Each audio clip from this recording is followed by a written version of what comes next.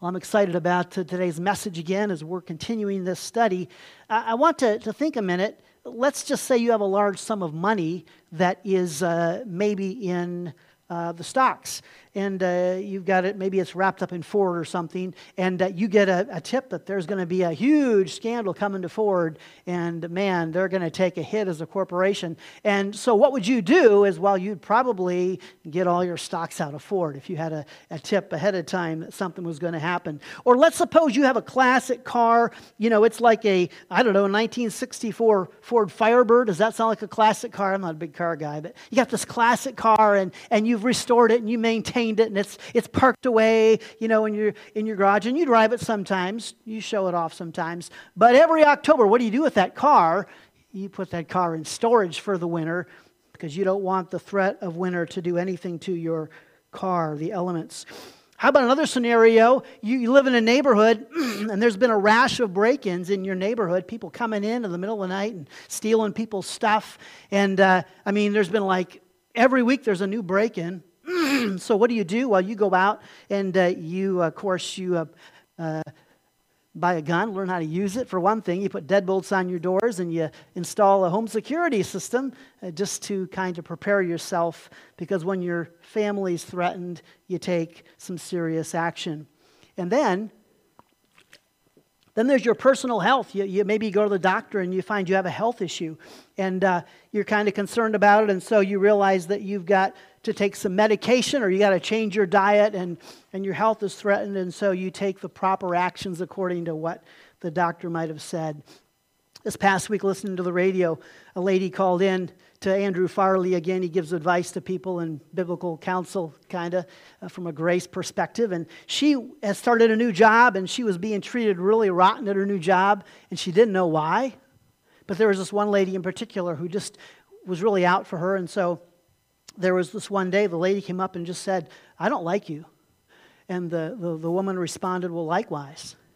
Well, that bothered her because she's a Christian, and she didn't really feel that way. She was just hurt, and she didn't know why this woman didn't like her. And so she's asking Andrew, and Andrew said, "Well, it could be that this woman who's much younger than you, maybe she feels threatened by you, and when you feel threatened, you might get scared, and then you might get angry. Those are common responses." Very good advice. So what do we just saw there in those stories? If I feel financially threatened, or if I feel a possession of mine that I value feels threatened, if a loved one feels threatened, if my health feels threatened, if maybe my job feels threatened, I'll take action. I'll be concerned, because something important to me is feeling threatened. And so we're in this series here, The Power of Worship. We're living in the moment. We're transforming the day. And in this series, we're looking at this idea of a lifestyle worship. Worship that is a lifestyle, and it stands on these two legs. One leg is gratitude. The other leg is trust. And we've looked and discussed that and talked about those things. Well, here's the reality. We have said in this series that worship is indeed powerful. Worship is a powerful thing. And here's the testimony we looked at last week from David. "I will give thanks to the Lord with my whole heart. I will recount all your wonderful deeds. I will be glad and exult in you.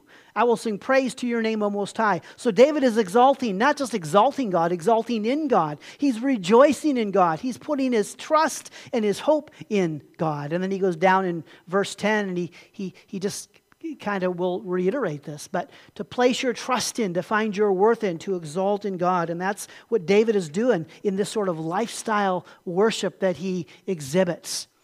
And then down there again, as I said in verse 9 and 10, "The Lord is a stronghold for the oppressed, a stronghold in times of trouble. And those who know your name put their trust in you. For you, O Lord, have not forsaken those who seek you," or we could say those who worship you. When you worship God, it won't be a waste of time. There is something powerful about worship. And that's kind of the premise of this series, the power of worship. And we talked about this issue that when we limit the scope of worship, when we reduce worship to a song we sing or a prayer we offer or a service we attend for, a couple hours on Sunday morning, when we reduce worship to that, we really limit the power of worship in our life. Limit the scope of worship, limit the power of worship. But if you understand that worship's a lifestyle, when you understand that it's trust and gratitude expressed every day, worship can be a powerful thing in your life. And so with that understanding, we come to this idea of the fact that our worship can be threatened. Because listen, if worship is so powerful, wouldn't it stand a reason that Satan will be out to get your worship from you, to take your worship from you, to steal your song from you? Because worship is powerful. And so we want to talk today about the greatest threat to our worship. Psalms 115. We'll just read through this quickly. It'll tell us the threat to our worship. Listen to this. Not to us, O Lord, not to us, but to your name give glory for the sake of your steadfast love and your faithfulness. Why should the nations say, where is their God? Our God is in the heavens. He does all that he pleases. Their idols are silver and gold, the work of human hands. They have mouths but do not speak, eyes but do not see. They have ears but do not hear, noses but do not smell. They have hands but do not feel, feet but do not walk, and they do not make a sound in their throat. Those who make them become like them. So do all who trust in them. O Israel, trust in the Lord. He is their help and their shield. And so you see the greatest threat to our worship is when we begin to worship, well, it's misdirected worship. It's when we worship something else. That's the greatest threat to our worship. When I put my worship on the wrong object, in the wrong person, in the wrong thing. That's the greatest threat to our worship, and that's, of course, what Satan's going to want us to do, to worship something other than the one true God, our Creator, our Redeemer, and our Savior. That's the simple reality. The greatest threat to our worship is this idea of a misdirected worship. And did you catch verse 8? Let me go back. Look at verse 8 again. Those who make them become like them, so do all who trust in them. That's why these idols are so dangerous, because what we worship, we become like. We said that earlier in this series, right? It was that quote by Ralph Waldo Emerson. And in fact, today that quote is our big idea. Here's our big idea. What we are worshiping, we are becoming. That's Ralph Waldo Emerson. So I'm not plagiarizing there. That's his quote. But no, it's the Bible's quote. It's right out of the Scripture. We just read it. What we are worshiping, we are becoming as our deities shape our identities. Whatever we worship, it will begin to be reflected in what our life looks like. That's the reality. So thinking about this idea again. Lifestyle worship, it's trust and it's gratitude. And if you thought of trust and gratitude as two legs, and we've had words we've put under trust and words we've put under gratitude, a word under gratitude that would certainly fit into this series would be value. What we value or what we treasure or what we find our worth in.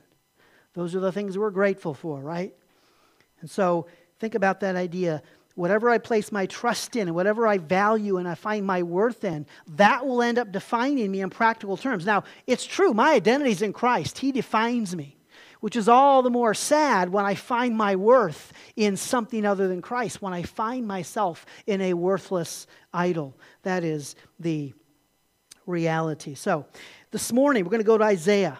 Isaiah 44, 45, and 46, there are three chapters here that all deal with this idea of idol worship, and they all have great stuff in it, but we're going to just go to Isaiah 46 this morning, and I want to see three ways that idols threaten our worship. Three ways that idols can threaten our worship and can steal our song. And this will be good and practical stuff. And so we're going to start in chapter 46, verse 1. Bel, which is a common idol of that day, bows down, Nebo stoops. Their idols are on beasts and livestock. These things you carry are borne as burdens on weary beasts. They stoop, they bow down together, they cannot save the burden, but themselves go into captivity. First lesson we need to know about these idols and how they can threaten our worship is that our idols can take us captive.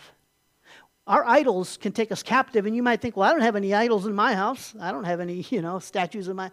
We're going to, as we go through this, we're going to try to figure out what are the idols potentially in our life that are threatening our worship. Because there are idols today, and they're maybe not blocks of wood, and they're maybe not covered in gold, and maybe they are. but we're going to kind of figure out what some of these idols could be. Now, the context here for Israel is they're being taken captive into Babylon, leaving their homeland. And as they're being taken into captive, they have these idols they worship. And the thing about these idols, here's the reality about these idols, is that these idols are why they're going into captivity. Because they worship these idols. They worship things other than God. And so God said, hey, if you want the gods of Babylon to be your God, you might as well go live in Babylon. That's kind of the thinking. And so he lets them be taken captive by Babylon. And they spend 70 years there. It was prophesied this would happen. They spent 70 years in Babylon. And it was a really, really, really sad reality. Now, the core lesson up front for us is that when we worship idols, when we worship anything other than God, it can take us captive. So these idols are responsible for them being taken captive. That's why they're spending these years in Babylon. I love this verse in Galatians 5. We looked at it a couple months ago. For freedom, Christ has set us free. Stand firm, therefore, and do not submit again to a yoke of slavery. Christ set us free so we can live free. We've been set free to live free. So don't let an idol, don't let something of this world that as we begin to worship it, don't allow it to take you captive. That is so incredibly important. Now here's the thing. The false idols that led them into their captivity, this is one of the ironies of this whole chapter. They went into captivity with them. Not only could these idols not save and deliver them, when Israel was taken captive, they hauled all their idols with them. They loaded them on beasts and took them into captivity with them. That's the reality. And you know, the thing is, it's really hard to worship when you're taken captive by your idols. It is. This was Israel's testimony. I thought this was in the Bible, and I did a little research, and I found the passage. It's in Psalm 137. By the waters of Babylon, there we sat down and wept when we remembered Zion. They're thinking of their homeland. On the willows there were hung up our lies. For there our captors required of us songs, and our tormentors mirth, saying, sing us one of the songs of Zion. And they responded, how shall we sing the Lord's song in a foreign land? You know, it was really hard to find their song when they were taken captive in Babylon. And when we're taken captive by our idols, it can be really hard to find our song and to worship. So don't let any idols take you captive and steal your song. Don't let that happen. But realize the threat of those idols. Christopher J.H. Wright said it this way: the worst thing about idols, as the Hebrew Scriptures so tirelessly point out, is that they are utterly useless when you need them the most. You know what else is beautiful in this passage? And it's in verse 2. And in verse 2 it says this: they stoop, they bow down together. So these idols, these false idols, they stoop, they bow down together. And that is a hearken back to chapter 45, one chapter earlier. And it says this: turn to me and be saved, all the ends of the earth, for I am God, and there is no other. To me, have you heard these words before? To me, every knee shall bow, every tongue shall swear allegiance. Paul quotes that in the book of Philippians. It says every knee will bow and every tongue will confess that Christ is Lord. And the idea here is that these false idols, they're actually bowing down and worshiping the one true God because they're symbolic of Satan. And eventually Satan will bend his knee and say, you are Christ, you are Lord. He will exalt Christ. He will never exalt in Christ. He'll never put his trust in Christ. He'll never rejoice in Christ, but he will exalt Christ. And these idols symbolically are bowing down. So the question we're left with then is, what idols are currently taking us captive?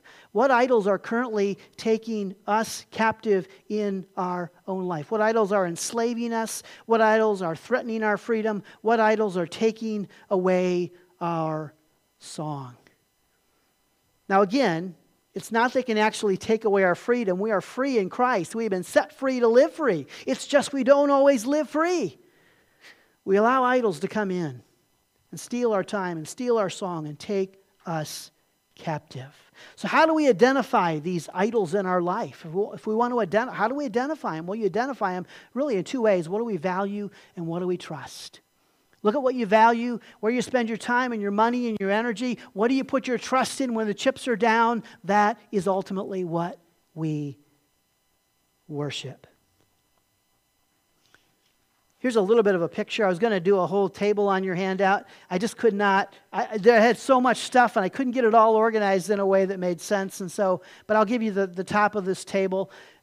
Here's three key gods that we can worship: pleasure, power, and intellect. The lust of the flesh, the lust of the eyes, the pride of life. Those are the three key sins identified in Genesis chapter 3. And we can be captivated by lust, captivated by greed, captivated by pride. And one of our gods, if we have false idols in our life, they'll fall somewhere under those headings probably, and be very much more specific than even that.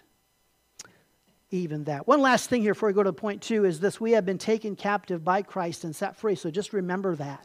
Just because we don't live like we're free, just because we let an idol take us captive doesn't mean we're not free. We are free. We've been set free by Christ. Here's the scripture passage in Romans. We looked at this in the last series. Romans 6. Do you not know that if you present yourselves to anyone as obedient slaves, you are slaves of the one to whom you obey, either of sin which leads to death or of obedience which leads to righteousness. But thanks be to God that you who were once slaves of sin have become obedient from the heart to the standard of teaching to which you were committed, and having been set free from sin, have become slaves of righteousness. That simply means the default position of our heart is we want to worship God.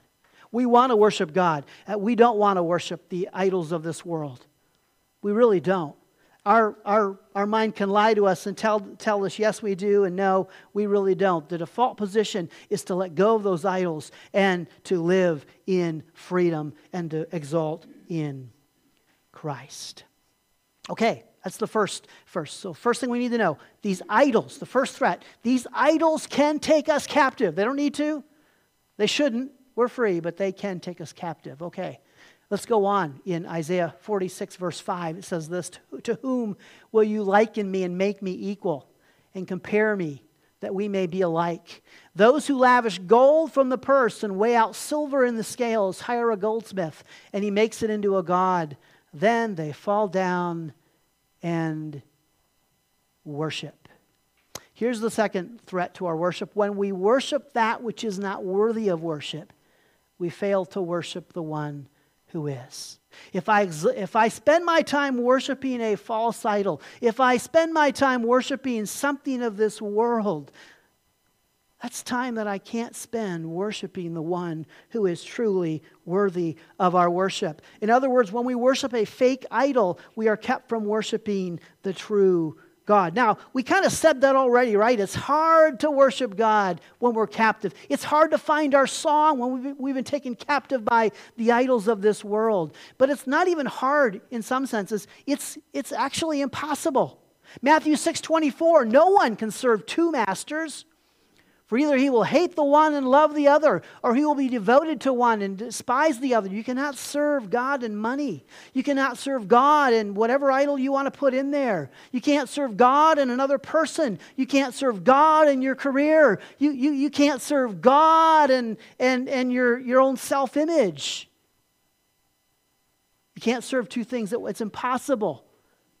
And again, what does it mean? Well, really serve there means to worship. You can't worship these two things at one time, right? You can't worship God and money. And because worship is trusting and finding your worth. If I find my worth in something other than God, I'm not finding my worth in God.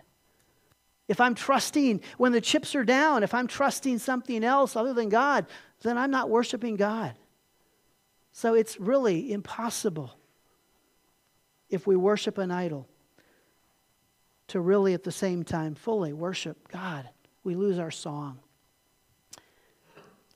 If a crisis strikes, I have a choice. I can trust God or I can trust my idols. I can genuinely trust God. I can't genuinely trust God while trusting in an idol.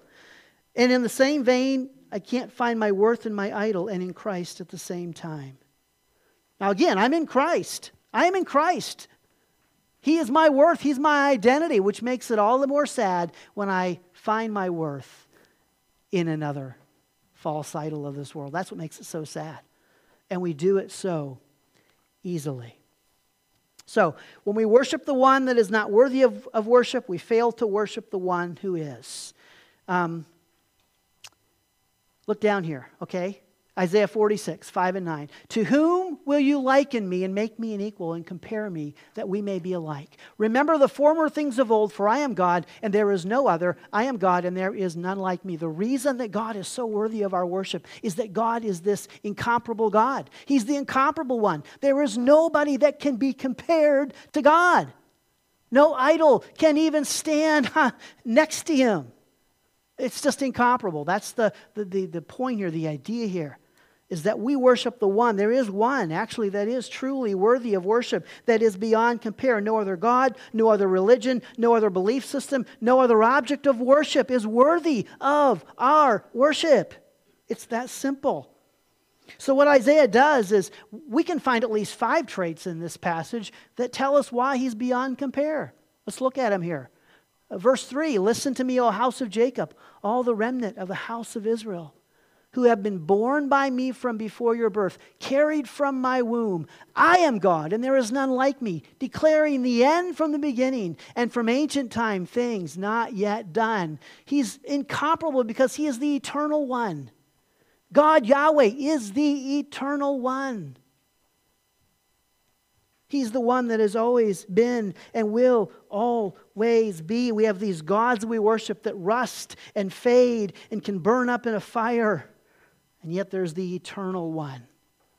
Verse 4, even to your old age I am He, and to gray hairs I will carry you. I have made and I will bear, I will carry and I will save. He is the faithful one. And it's pretty amazing. We live 90 to 100 years on the earth, and we struggle over 90 through 100 years to really be faithful, right? To really be faithful and dependable at times. We're not very good at that. Here's the eternal one, who has been faithful for all of eternity, from beginning to ending. And there is no beginning or ending. He has been and always will be the faithful one, who created us and who carries us even to our old age. In fact, that leads us to the next description. Verse 7, they lift it to their shoulders, they carry it. They set it in its place and it stands there. It cannot move from its place. If one cries to it, it does not answer. You've got these idols and they can't respond to you. But our God, Yahweh, is the personal one. He's the personal God. He's the idol that is personal, that has carried us and will welcome us into eternity when time comes. He not only hears us, He listens to us, has empathy for us, and responds of us. He's given us His Word. Think about the Bible compared to any other book. You have book clubs, right? Book clubs get together, and they get together and they read over a 6-week period. They read Macbeth by Shakespeare. And they get together and they ask this one pressing question: what is the author trying to say? And we have Bible studies, and we get together and we study the Bible, and we get together and we ask that same question: what is the Bible trying to say? But you know what? The Bible asks an even deeper question. You know what question the Bible ultimately asks? What is the Bible trying to say, or what is God trying to say to me? Because God is the personal one. He's eternal, He's faithful, and He's personal. Verses 9 and 10, I am God and there is none like me, declaring the end from the beginning, and from ancient times things not yet done, saying, my counsel shall stand, and I will accomplish all my purpose, calling a bird of prey from the east, the man of my counsel from a far country. I have spoken, and I will bring it to pass. I have purposed it, and I will do it. He is the purposeful one. He's the idol that brings purpose to our life. He's the idol that has great purpose. And it's fascinating to put all these together. He's the purposeful one who's got a purpose, who is faithful to carry out that purpose throughout eternity. And in fact, it's better than that. He is faithful to carry out that purpose where? In your life personally through all of eternity. He's the personal God who's going to take His purpose and faithfully carry it out in your life from the moment you're born till the moment you die. He alone is worthy of worship. He's incomparable. Isn't it just so incredibly, incredibly powerful? And finally, we go to verse 12 and 13. Listen to me, you stubborn of heart. You are far from righteousness. I bring near my righteousness, which is a shout out to the gospel, a shout out to Jesus Christ. It is not far off, and my salvation will not delay. I will put salvation in Zion for my glory. He is the righteous one. He is the righteous one. How beautiful is that? And all of that takes us back to our big idea. Why does all that matter? Because of our big idea today. What we are worshiping, we are becoming as our deities shape our identities. The point is, if you want a life of more eternal value, if you want to leave an eternal mark on this world, who do you worship? The eternal one. If you want a life of purpose and meaning and satisfaction, who do you worship? The one that can bring purpose to your life. If you want to be more faithful and dependable, who do you worship? The faithful one.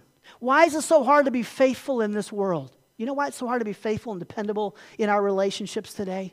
Because faithfulness requires what? It requires mercy, and it requires grace, and it requires patience, and it requires forgiveness. And who has all that for us? That's right. Thank you, Steve. That's right. He's the righteous one. You want to be a person of righteousness and justice in this world, worship the one who is righteous and the one who is just. Oh, that's good stuff. Very good stuff. So the threats to our worship, well, basically, I think it's this. That last point there is, if you want to be incomparable, worship the incomparable one. It's not on the handout there, the screen. Okay, so threats to our worship. Our idols can take us captive. When we worship that which isn't worthy, we can't worship the one who is. And here's our third and final threat to worship. Our worship can be a burden, or it can relieve our burdens.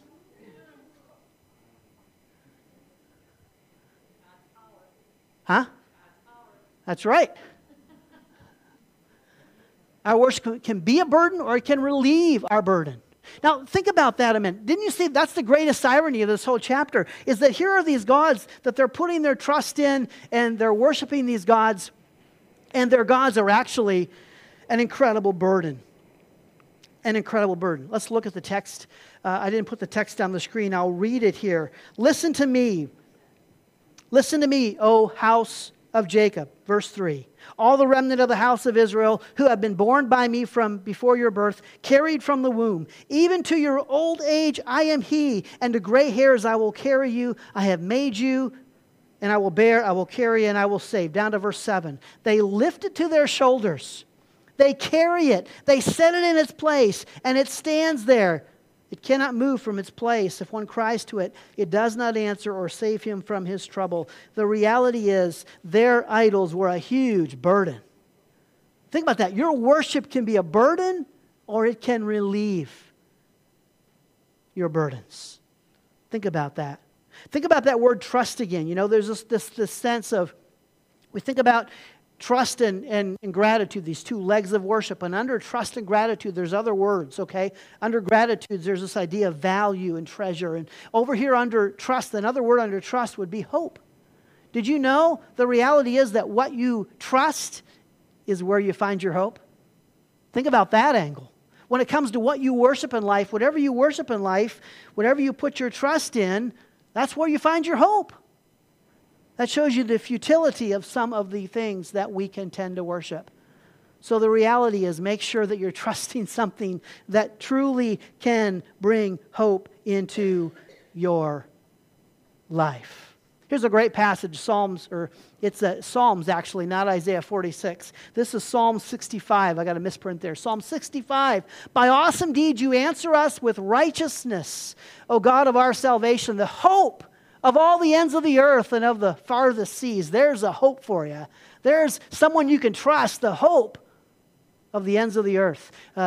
Going on, the one who by his strength established the mountains, being girded with might, who stills the roaring of the seas, the roaring of their waves, the tumult of the peoples, so that those who dwell at the ends of the earth are in awe at your signs.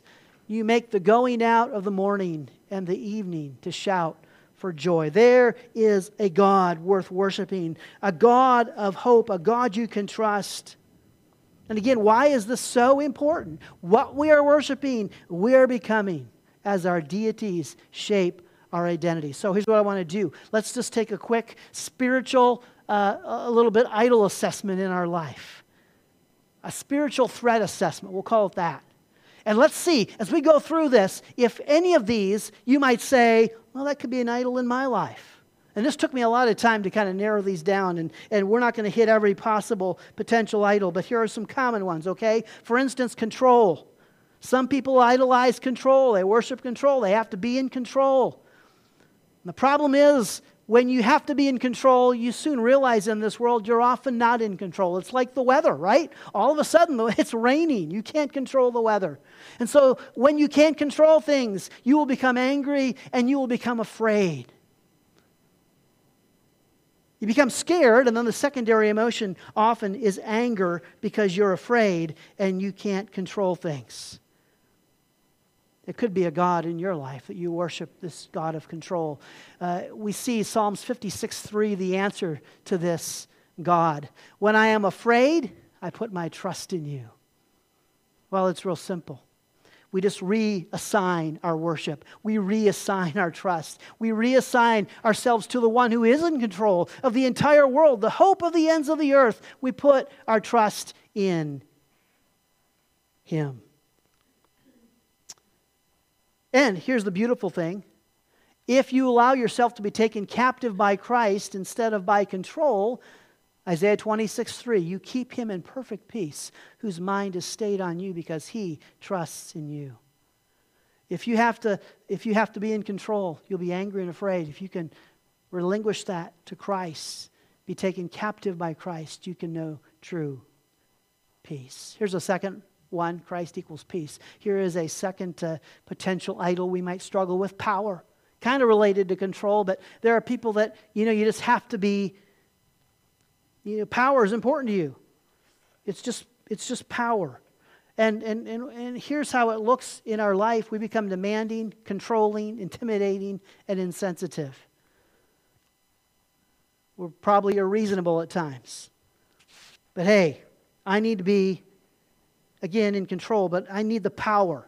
I need to feel like I have the power. And the reality is this God is dangerous because it can destroy our relationships, as you can see.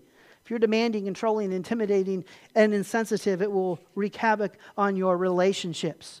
And the answer is found in Philippians 2. Do nothing from selfish ambition or conceit, but in humility count others more significant than yourselves. Let each of you look not only to his own interests, but also to the interests of others. Have this mind among yourselves, which is yours in Christ Jesus.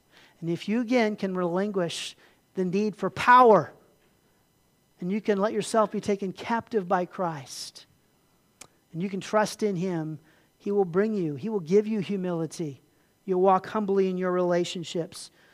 It will be an amazing thing. Here's another idol, potential idol. Christ brings us peace, then He brings us humility.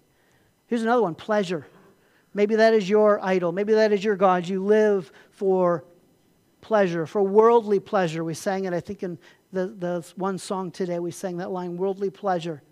Here's what you're left with when you pursue worldly pleasure: guilt, shame, and regret. We are consumed with guilt and shame and regret. And this is especially true for us as believers who are new creations, who have a new heart. This is especially true for us because our default position, we are slaves of righteousness. That's who we are. We want to do what's right. Our heart wants to do. That's why when we do things we don't want to do, we just don't feel good inside. And we feel guilt. We feel shame. We regret those impulsive decisions in the moment just to give us a little pleasure, temporary pleasure. But the reality is our mind can lie to us and tell us we want to do these things. We want to get drunk. We want to get high. We want to party like it's 1999. We want to satisfy our flesh. We want to get revenge. This is what we want. And then when we do it, it's like, yeah, I didn't really want to do that, did I? And there's a great verse in 2 Corinthians, I should say, 3. Now the Lord is the Spirit, and where the Spirit of the Lord is, there is freedom. So we are free. We are free on the first hand from just pursuing the pleasures of this world that we really don't want to pursue. We're free from engaging those things. And then if we stumble and fall, if we do give in to temptation, we are free from the guilt and the shame and the regret. That is, if you let Christ take you captive. If you let Christ take you captive, do not worship the idols of this world. Here is another one. Christ gives us grace and mercy then. Yes, sorry. Getting ahead of myself. Get rid of the guilt, the shame, the regret. Taken captive by Christ, and you will find grace and you will find mercy. And realize, that if you are taken captive by Christ and you worship Him alone, that all of these things, it's a package deal. You get the peace, you get the humility, you get the grace and the mercy, you get it all. Money. Some people, money. I just need money. Money, it's just, we freak out when we don't have enough of it. It's money, money, money, money. And here's how we're left feeling: insecurity, greed, envy, selfishness. These are the things that consume us. We don't have enough money. We'll be envious towards those that have more money than us. Our greed will drive us to attain and make more money. But here's the stark reality about money. It's been true even going back to the wisest man ever, going back a couple thousand years, 3,000 years actually. Solomon wrote this: "He who loves money will not be satisfied with money, nor he who loves wealth with his income. This also is vanity." If your idol, if your God is money, you're never going to be satisfied. It's just never going to satisfy you. Never. Never, never, never have enough. Watch what happens though. When I worship God, when I am taken captive by Christ, then the insecurity, the greed, the envy, and the selfishness is replaced with what? Gratitude and generosity. How great's that? When I'm grateful for everything I have as a blessing from God, and when I'm just a more generous person.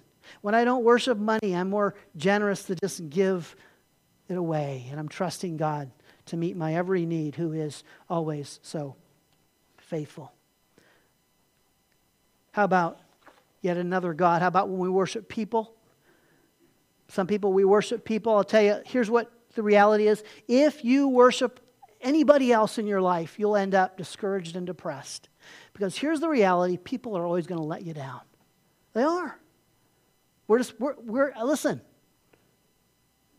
I'll let you down. Don't put too much hope in me. I'll let you down. We'll all let each other down. If we worship our spouse, they're bound to fail us. If you worship your kids, they are sure to leave you. No matter who you worship, one day they're going to die. That's the reality. And the truth is, no one can be responsible for your happiness or my happiness. Nobody other than me. I am the only one who can be responsible for my happiness because, catch this, I am the only one who will decide who my gods will be. I'm the only one who can decide who my gods will be. I'm the only one that will respond to the circumstances in my life. No one. No one else. No one else. At all. God's trying to get our attention here. It's okay. The reality is that's fine. No big deal. I mean, no one can worship God for us. No one can worship God for us. And so, just the reality. Here's the thing. If you are taken captive by Christ, the people in your life, they will enhance your life. They'll be an add-on. They'll be the cherry on the top of your life. They will be the encouragement and the blessing in your life. From being discouraged and depressed to being encouraged and blessed. Wouldn't that be great if the people in your life, you would look at them and they never discouraged you or depressed you because you know what? You weren't looking for more from them than they could give. But they were an encouragement and a blessing. I love this verse. Here's a great verse. End of 1 Corinthians. Paul has a few verses like this tucked away. I rejoice at the coming of Stephanus and Fortunatus and Archias, because they have made up for your absence, for they have refreshed my spirit as well as yours. Give recognition to such people. So there are people that, you know what, we don't expect too much out of them, more than they can give. They will refresh our spirits. They'll be an encouragement. And you want to know, you want to be a person that refreshes the spirits of other people? You know the key? You can write this down. It's not in your notes, but this should be on the notes. God told me this morning. So those who worship best will refresh the most. Those who worship God best are going to refresh you the most. So that's the key if you want to be a person who's refreshing. And I think we're down to the last couple here. Approval of others. Some worship the approval of others. I mean, they just have to find the approval of others. What does that look like in our life? Well, it's really hard to be genuine and real.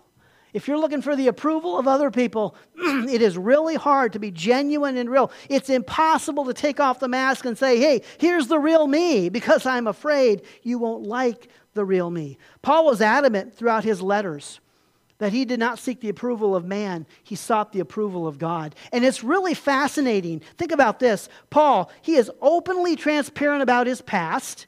He is brutally honest about his present, and he is incredibly clear about his future. Now think about this. What's Paul's goal? Paul's goal is to get people to do what? To follow Christ. And here's Paul saying, you know what? I'm going to be brutally honest about what it looks like to follow Christ. You know, Paul didn't seek the approval of other people. He said, hey, this is what it looks like, and it's worth it. It is worth it to worship the one true God. It's amazing. He showed people in great detail the adversity he faced, the persecution that he endured, and he did not care about the approval of other people. One passage here, Jesus speaking one time, there were those who looked at Jesus and believed in Jesus. Many, even of the authorities, believed in him, Jesus. But for fear of the Pharisees, they did not confess it. So they would not be put out of the synagogue, for they loved the glory that comes from man more than the glory that comes from God. How sad is that? And there were those that looked at Christ and said, I believe who you are, but if I confess who you are, I'll lose the approval of the people around me. And what is your God? Who do you want approval from? Proverbs 29:5 speaks to this as well. The fear of man lays a snare, but whoever trusts in the Lord is safe. Put your trust in God. Look for God's approval, not man's approval, and you'll be safe. Now think about this again, though. Whose approval do you want more? Do you want the approval? Think about this. Follow me here. This is really great stuff. This is wild stuff. It's great. Do you want the approval of the world who says, well, you got to earn my approval, and we got to hide who we really are and pretend we're something we're not so they approve of us? Or you can go over here and you can worship God who says, you know what, I accept you and I approve you just as you are. And I'll make you everything I want you to be, and I'll look at the real you. You don't have to hide who you are. Come to Christ. Be taken captive by him. You'll find acceptance and approval. Doesn't approve of everything we do, but he approves of us, and he is willing to look at us and look behind the mask. In fact, he already can see behind the mask. And then there is this one. Sometimes we worship work.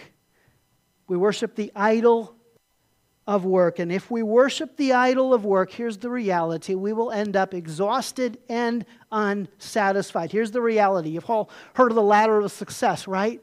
Did you know the ladder of success? It is exhausting to climb the ladder. And when you get to the top of the ladder of success, what? You are unsatisfied. It's like, I expected something more at the top of the ladder. That's the reality. When we worship work, we often end up exhausted and satisfied. Barbara Brown Taylor shares this comment. This is an old article. I do not mean to make an idol of health, but it does seem to me that at least some of us have made an idol of exhaustion. The only time we know we have done enough is when we are running on empty, and when the ones we love most are the ones we see the least. When we lie down to sleep at night, we offer our full appointment calendars to God in lieu of prayer, believing that God, who is as busy as we are, will surely understand. Wow. Wow. when we worship work. Here's the reality. Worship God, be taken captive by Christ, and you will find purpose, and you'll find satisfaction, and you'll find meaning, and you'll find fulfillment. You don't find it at the top of the ladder. You find it at the foot of the cross. Right? That's what it's about. And I can give you one last one. It's not on here. We could talk about materialism. We could talk about, there's other ones we could get into, but here's one that I didn't put on here. Some people, they make an idol out of their past. They worship their past. They worship their pain and their problems. And if you do that, you become a victim, right? You become a victim with justifiable behavior. Well, yeah, I know I'm this way, but you know what? I was the way I was raised and what I went through as a kid. And yet, you know what? You yourself be taken captive by Christ and you give Him your past, and you know what happens?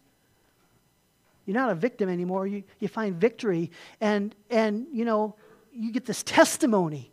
This incredible, incredible, incredible testimony. The end of verse 13 talks about Israel God being the glory of Israel. And let me tell you, when you worship Christ, yes, God can be your glory. God can shine His glory through you and through your past. So what did we learn today? Let's run through this. We learned that what we are worshiping, we are becoming as our deities shape our identities. We learned that we can identify the idols in our life by what we value, a subsidiary of gratitude, and by trust. And we also learned that value and hope, those two words are kind of tied into this whole thing of lifestyle worship. What do I value and what I trust leads to my hope. And then we learned that idols can take us captive. We learned, number two, that when we worship that is not worthy of our worship, we fail to worship the one who is. And then we learned that our worship can be a burden, or it can relieve our burdens.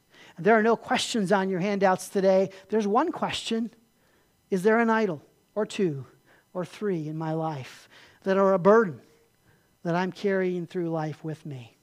Let me leave you with this story. I found this really fascinating. In The Wounded Healer, Henry Nouwen retells a tale from ancient India. 4 royal brothers decided to each master a special ability. Time went by and the brothers met to reveal what they had learned. I have mastered a science, said the first, by which I can take but a bone of some creature and create the flesh that goes with it. I, said the second, know how to grow that creature's skin and hair if there is flesh on its bones. The third said, I am able to create its limbs if I have the flesh, the skin, and the hair. And I, concluded the fourth, know how to give life to that creature if its form is complete. Thereupon the brothers went into the jungle to find a bone so they could demonstrate their specialties. As fate would have it, the bone they found was a lion's. One added flesh to the bone, the second grew hide and hair, the third completed it with matching limbs, and the fourth gave the lion life.